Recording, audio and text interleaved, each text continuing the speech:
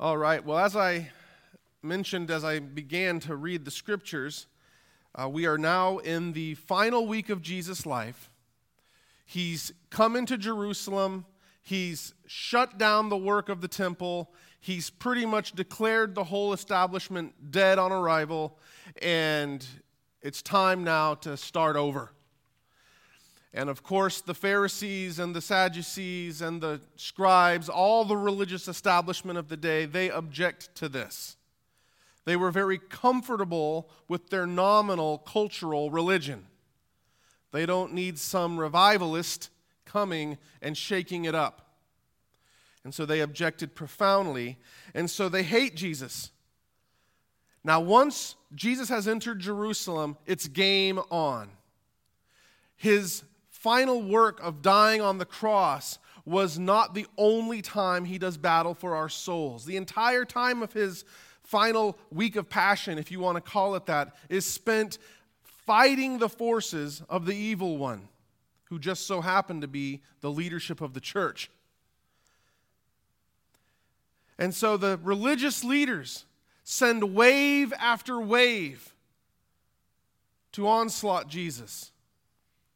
They want to discredit him or to trap him, to ensnare him in such a way that they can either turn him over to the authorities or have him undermine his support at a popular level to such a degree that his ministry will cease being relevant. They want him gone. Now, what happens, though, is they come and they ask a bunch of very insincere questions. I mean, when you read what the Pharisees and the Herodians say to him, "Oh, teacher, we know that you are wise and you speak truly the way of God." I mean, you could almost hear the sarcasm dripping. But isn't the irony that even though they were very insincere with what they were saying, nonetheless, the content of what they were saying is in fact true? And so it's the same with all their questions. They are asking very insincere questions, just like many who will object to the faith ask insincere questions. How often has someone come up to you to present some objection they have to the Bible or to Christianity, and they will try to present some passage from the Bible? They couldn't care less what the Bible says, but they know you care. And so they try to create a conundrum for you and to stump you with what you supposedly believe. And that's what these religious leaders are here doing. And so Jesus, he takes their very insincere questions, but for the sake of those who have those same questions, but in a sincere form, he addresses them. And so while on one level you could say Jesus is simply battling the religious establishment and showing that he is superior to them, on the other hand, he's providing much needed instruction to his sheep, who would otherwise be very confused by the pullings of various cultural and religious leaders. So Jesus uses this opportunity to teach us. And so he addresses the issue of the church's relationship to the state or politics. And he addresses the issue of the life in the now and the morality of the levirate marriage system and the next life, the resurrection, or spiritual matters and our relation to them. But then he does so within the context of having extrapolated for us what is the greatest commandment. And in so doing, he orients our faith, providing the basis by which he has just answered the first and the second questions. So many of you may have had similar inquiries, or maybe you've had similar thoughts. And I don't for 1 second believe that you are insincere like the Pharisees and the Herodians. But maybe you have had questions about the propriety of paying taxes to a government with whom you disagree. I mean, has that ever come up in your mind? When you see all the immoral things that our government does under any administration, is it right to pay taxes? Well, what's interesting is that in this first wave of attack, so the religious leaders are back there, and as I read this, I was thinking about the Battle of Richmond, actually, in the Civil War, where Grant, he was back there smoking a cigar as wave after wave of Union soldier was marching up, getting destroyed by the Confederate defenses. And he just sent them into the meat grinder, wave after wave, just getting destroyed, obliterated by the defense line. And this is what the religious establishment is doing. They're sending wave after wave up against Jesus, and he's demolishing them. It's awesome. You serve an awesome Lord. And so they send the Pharisees and the Herodians. You can read about it in verse 13. Now, oftentimes you will see in the New Testament, in the Gospels, the Pharisees mentioned along with the Herodians. And they're placed together by the biblical author not to show that these two groups were arm-in-arm friends. No, it's to show their intense level of hatred of Jesus. The Pharisees and the Herodians, they were enemies. They hated each other. They were like complete opposites. The Pharisees were a religious party, a group to which you could have membership in, kind of like the Republicans or Democrats. You can join the party and be a member of the party. Well, they were a very conservative party. They were very nationalistic. They despised Roman governance, but they begrudgingly went along because they were wise enough to understand that if you stand up and resist, you'll get squashed. Okay? So they were conservative. They weren't quite as conservative as the Zealots who, it's better to die on your feet than be a slave. I mean, they were very, very resentful of Roman authority. The Pharisees hated it, but they went along. The Herodians were not really a party. They were a group of people who were characterized by a label, kind of like the label, the deplorables. You've heard that label recently, right? The group of people who vote for Trump or whatever. It's just a label that's used to describe a group of people. Well, that's what Herodians is. It's a label to describe a group of people. These would have been people in the upper echelons of Jewish society who were big fans of the Herod family, the Herodian dynasty. Now, what the term signified was a full-on embracement of Greco-Roman culture. So to put them in the language of modern sociopolitics, they were like the flag-waving cheerleaders leading the freak parade, okay? They loved the culture of Greco-Roman society. They may have been born Jewish, but functionally their values and the way they lived, they were pagans. And so they had no problems at all with Rome and with Roman society. They loved it. So very socially liberal and very socially conservative, they hated each other. But yet, when it comes to Jesus, they're united in common cause against what they perceive to be a common foe. And so they come to him and they offer him that insincere flattery, and they ask about paying the tax. Now, thanks to the Gospel of Matthew, we know that the specific tax in question was this thing known as the poll tax or a head tax. Every male who was an adult had to pay it once a year. And the payment was 1 denarius. 1 denarius per adult male per year. Now, that may seem strange. What's a denarius? If you may recall that a denarius was basically a day's wage for a worker. Now, when I think about the tax rates of the ancient world, and I think about our founding fathers, starting a rebellion and revolting over a 3-cent tea tax.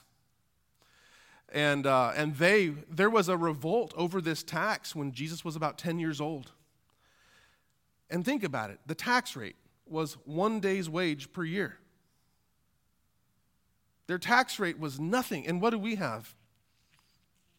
A lot more than 1% tax rate. So understand that oftentimes it's not the percentage that matters, it's the principle. But it was a tax not on their possessions. It was not a tax on how much they earned, how much they owned. It was a tax on themselves. They had to pay a tax just to be. And so many Jews hated it. They likened it to slavery. That by paying this tax, we are slaves. We're saying that we and our lives belong to Rome. and it's a denarius. Oh, they hated the denarius. At the time, the Caesar was Tiberius, and if you Google what an image of the denarius looked like, it was a silver coin, and on the front side, the head side, it had a picture of Caesar, and it said, Tiberius, son of the divine Augustus. And they hated the name Augustus because Augustus wasn't really a name. It was a title conferred on Octavian by the Senate, which means venerable one. The name itself is a pretension to deity that they despised. And then the coin calls Augustus divine. And so Tiberius is the son of the divine Augustus. What does that make Tiberius? And the coin has an image of him. And then you flip it over to the backside. And Tiberius is sitting on a throne holding a spear and an olive branch. And in Latin it says Pontifex Maximus, chief or highest priest. In Latin anyway, it's the same title that the Pope still used to refer to himself.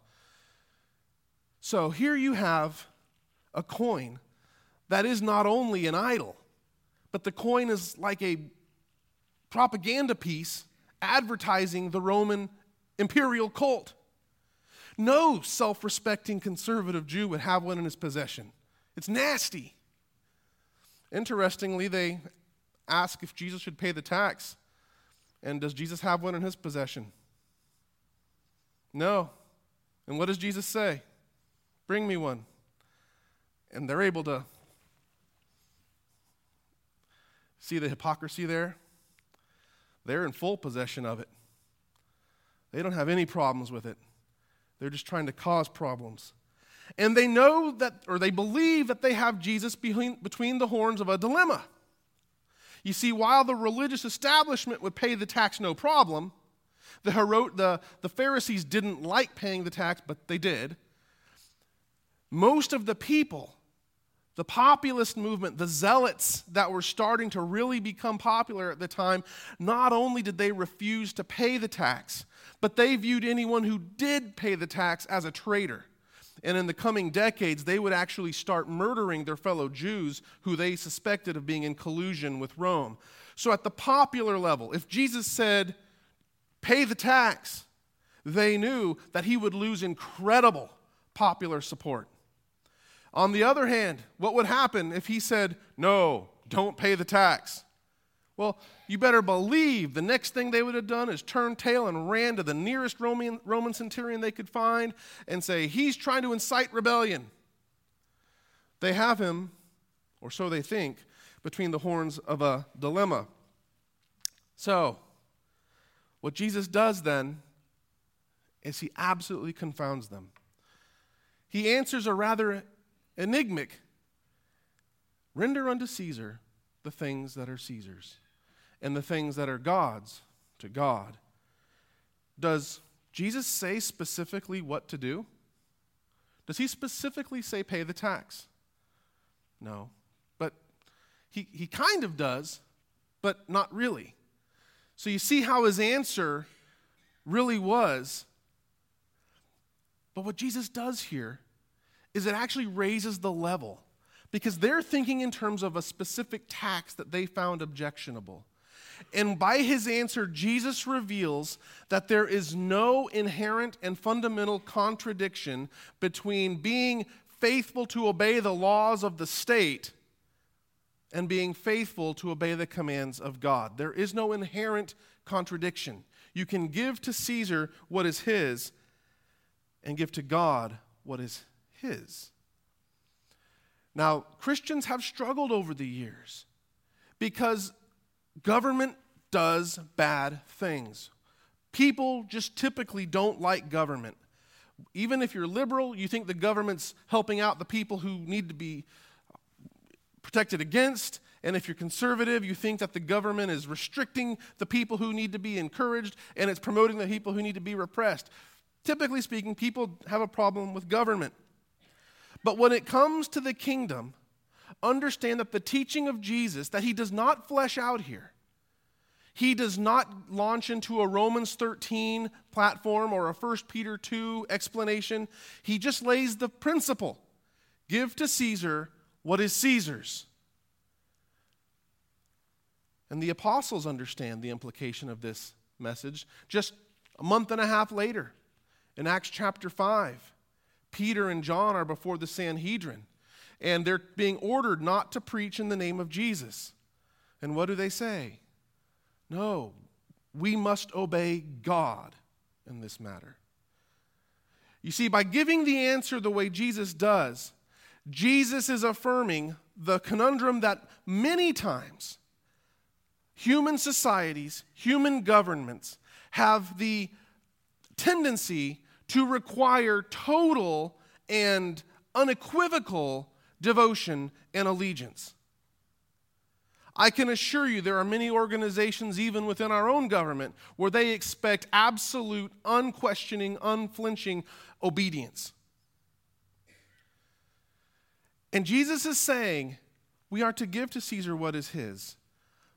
But at the end of the day, there's a line in the sand at which something belongs to God. Now, in regard to this coin is Caesar's. It's his money. He can ask for it back. But everything this coin represents about the religious devotion that you must show to Caesar according to Caesar, we don't give that to Caesar. You give him your coin, you give him your obedience to the laws, but you don't give him your religious devotion. Christians have often struggled about paying taxes. And we think, oh, they go to support ungodly causes. Yes, they do. But there's a difference, brothers and sisters, between giving what is compulsory and voluntarily being party to something. When we are required to pay, Jesus is saying to pay. After all, we benefit from the state. The Pharisees, they benefited from the peace that Caesar brought.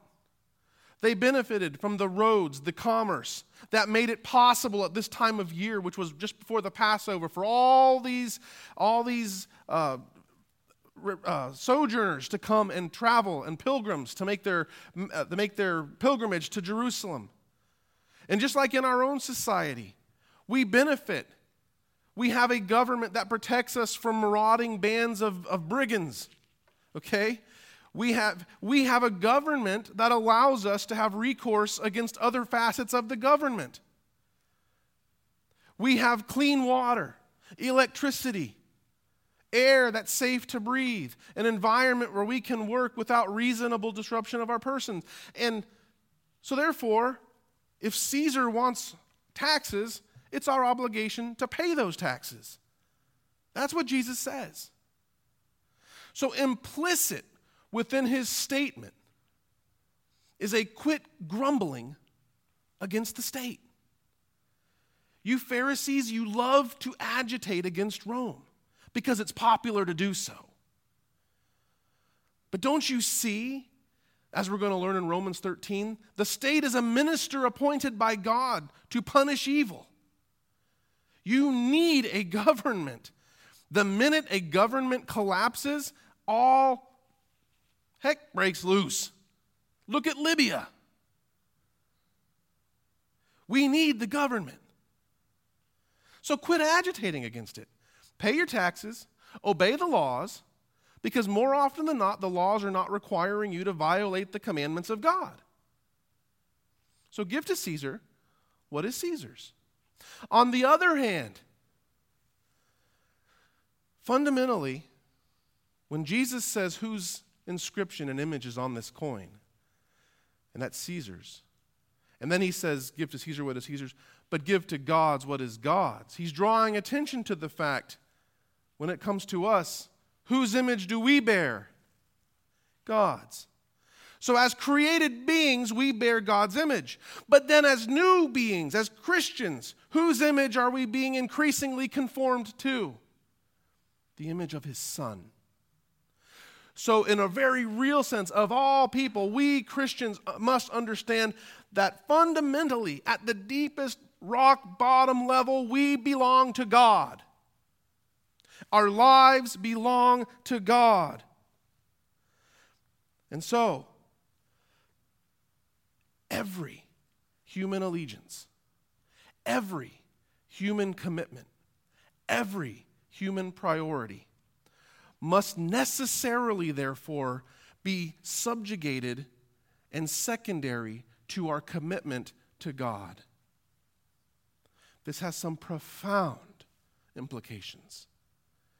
What it means for some is that the course of action that must be taken is that of Shadrach, Meshach, and Abednego, who refuse to bow to that idol. They're loyal subjects of the king, but the king crosses a line in saying, you must worship this. And they say no. God had not made any promises to jump into that fiery furnace and save them. Read their response. He's able to save us, but even if he doesn't, we're not going to worship this image. And so there are many of our brothers and sisters who must face the wrath of man because they will not bow the knee and give to man what belongs to God. That may be your course. I hope not. It is plausible that for some of us then, we have to say to our employer, you know what, I value the company, but I'm not going to overbill. I'm not going to lie. I'm not going to commit fraud in the company's name just to increase profits for you while I sacrifice my integrity and my standing before my God. It may mean that we have to tell our son or our daughter or our grandchild, I love you, but I cannot support this lifestyle choice. I cannot condone this decision that you are making because it is wickedness in the sight of God. It may mean that you may have to tell your spouse, I love you, but you are asking me to sin. I cannot do that. It may mean children. Yes, I have heard of children whose parents try to raise them to lie and steal for them. And it may mean, Mom, Dad, I love you, but I'm not going to commit sin for you. Because God comes first. But Ben, that will come at heart. That hurts. That's my family. Who do you belong to? We belong to God. And yes, we may have to endure the rage of an employer. We may have to endure the rage of an angry spouse or family member or parent or child or friend, or even the anger and rage of the state. And you may be tempted in that moment to bow the knee and yield. Remember the words of Jesus, though, in Matthew 10. Do not fear those who can kill the body, but afterwards do nothing. Fear the one who can first kill the body and then cast your soul into hell. We belong to God. And so we obey the state when we can, which is more often than not. Okay, we'd like to create issues where we think we can, but more often than not, we can. But at the end of the day, we belong to God. And so they leave. Then the next wave attacks, and it's the Sadducees. And they ask this question, showing their contempt for the notion of a resurrection. If they wanted to ask a sincere question, they could have done it with the much more realistic scenario where, let's say there's a wife and she's married and he dies and she marries again and she dies. You know, being married twice is plausible. It happens all the time. But they're engaging in that reductio ad absurdum tactic where they think the conclusion of a resurrection is stupid. And in order to accentuate how absurd it is, they use a ridiculous argument so that way you can see in their mind how stupid the idea was in the first place. That if there's 7 men involved, it's going to be hopelessly ridiculous to figure out whose husband she would be. And the irony with these guys is when Jesus responds to them, he mentions angels, that they'll be like angels. The Sadducees didn't believe in angels, even though they're in the Bible. And the Sadducees only believed in the books of Moses, Genesis, Exodus, Leviticus, Numbers, and Deuteronomy. They rejected the authority of the rest of the Old Testament. They only accepted the Torah. And wouldn't you know it, as a point of fact, most of the Old Testament references for the resurrection come in books that are after the Torah. But Jesus wants to show them that they don't even believe the part of Scripture they claim to believe. So he points them to Exodus 3, where God appears to Moses in the burning bush. And God says, present tense, I am the God of Abraham, Isaac, and Jacob. And the thing there is, God is not the God of anything that's dead, because God is able to have a relationship with them in the present tense. He has a relationship, present tense, with them, even though their bodies are in the ground. So what that means, Sadducee, is that the soul does not extinguish out upon death. The soul lives on after death, and it awaits the resurrection of the body. That is how God is able, present tense, to have a relationship with someone who's in the ground. They're wrong about the fact of the resurrection, because they know neither the Scriptures that they claim to believe, nor do they know the power of God to raise something from the ground. But then he challenges the assumption of the question, and it's an assumption that many of us share as well. The assumption behind the question is that the afterlife, the resurrection, has a great deal of continuity with this life. That the situation in the afterlife is pretty much like it is now, with the exception that it's more idealized and that there's no sin in the way, so no one's irritating me anymore. But pretty much all the relationships and all the situations that existed now are going to exist then. This is why it's a question of whose wife will she be? Because I'm married to her now. When I cross over to the other side, am I still going to be married to her? And what Jesus does is he demonstrates that there is a remarkable degree of discontinuity in the resurrection. He denies that there's marriage. We are going to rise and be like the angels. Now, this does not mean that we're going to be androgynous beings. No, we'll still have our masculinity and our femininity. But if you think about it for a moment, the institution of marriage was created precisely for the need of fellowship, because fellowship was imperfect in the created order, and for procreation, neither of which you need anymore in an eternal state where no one's dying anymore, and we have perfect relationship with God through Christ Jesus our Lord. And so what happens then is, as we raise, every relationship is transformed. We'll still know each other. Paul alludes to as much. But we will relate to each other as brother and sister in Christ. And the old priorities will be gone, and we will be so wrapped up in our awe and grandeur of the risen Savior, the Lion and the Lamb, that we're not thinking about who was our wife and which one was she. We're thinking about the greatness of God. If you think about it, far too often, myself included, we think about heaven primarily in terms of people. I can't wait to see my mom again. I can't wait to see my grandparents again. And it's okay to think about that. But remember, in heaven, the primary point is that we are reconciled together, and arm in arm, we are praising the Lamb together. Because he is the one who fills every need and satisfies every hurt. Your hurts and your tears are not dried and consoled by being reunited with your loved ones. They're consoled, and your tears are dried, and your heart is warmed by gazing upon the Son in his glory. That is our hope. And so Jesus silences the scribes, or the Sadducees, and then the scribe comes. Now he appears to have been intrigued by Jesus' answers. And so he asks the question about what's the most important law. And the scribes were famous for this. They would sit around debating, of the 613 laws, which one is the most important? Oh! And so Jesus weigh in on this debate. And weigh in he does. And then he gives them a freebie. He offers them a second greatest commandment. He points them to the Shema in Deuteronomy. Deuteronomy 6, 4, and 5. Love the Lord your God with all your heart, soul, mind, and strength. And the second is like it. And he points to Leviticus chapter 19. verse 18.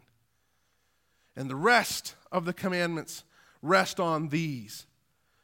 And your ESV doesn't quite capture the response of the scribe very well. The old NIV did it a little better when he said, well said. His response is exclamatory. He's impressed by Jesus' answer. And Jesus responds by saying, you are not far from the kingdom of God. Okay, so Jesus understands that the principal commandment of Scripture is to love God, to desire Him above all other things, to desire Him with our full intensity, with every one of our faculties for the duration of our lives. And that any sin that we commit in relation to God comes from a want of love. Secondarily, the commandments to love our neighbor stem from us failing to love them as we love ourselves. Jesus summarizes the two tables of the law, the 10 commandments. The first 4 commandments relate directly to our relationship with God. The last 6 commandments relate directly to our relationship with other people. Jesus summarizes them into 2 commandments. And what scares and terrifies the religious leaders, and that's what's behind this word, no one dared ask him any questions, was that not only has Jesus effectively silenced them and their criticisms, not only is he on the verge of converting from among their number, but by their questioning, he's now publicly teaching in such a way that he's reorienting the very foundation and nature of their religion. He's stating that the focus and thrust of their faith is love. And if all the commandments flow to and from the commandment to love, then this becomes more important than the rituals in which they're engaged. And so they're terrified at what he's doing, undermining the very foundation of the religious edifice they've built, which is built upon formal services. And he wants you to know it's all about love. Now, in conclusion, notice what Jesus has done. In every case, when there's a question, he elevates it to a higher plane. Is it not our tendency, when we're looking at issues, to get lost in the weeds, so to speak? We look down and we lose sight of the big picture. And what Jesus does in each of these cases is he pulls back. There's a bigger issue at stake here. It's not just, is it okay to pay this tax? It's, you can be a faithful citizen of the state and still be a faithful Christian. It's not just whose wife will she, no. In the resurrection, things are different. It's not just which commandment do I follow. They're all summed up in the command to love. How often would our lives and relationships be better if we looked at the big picture and evaluated what's going on in light of the big picture? And that's what Jesus invites us to do, because he indeed is Lord. Let's pray.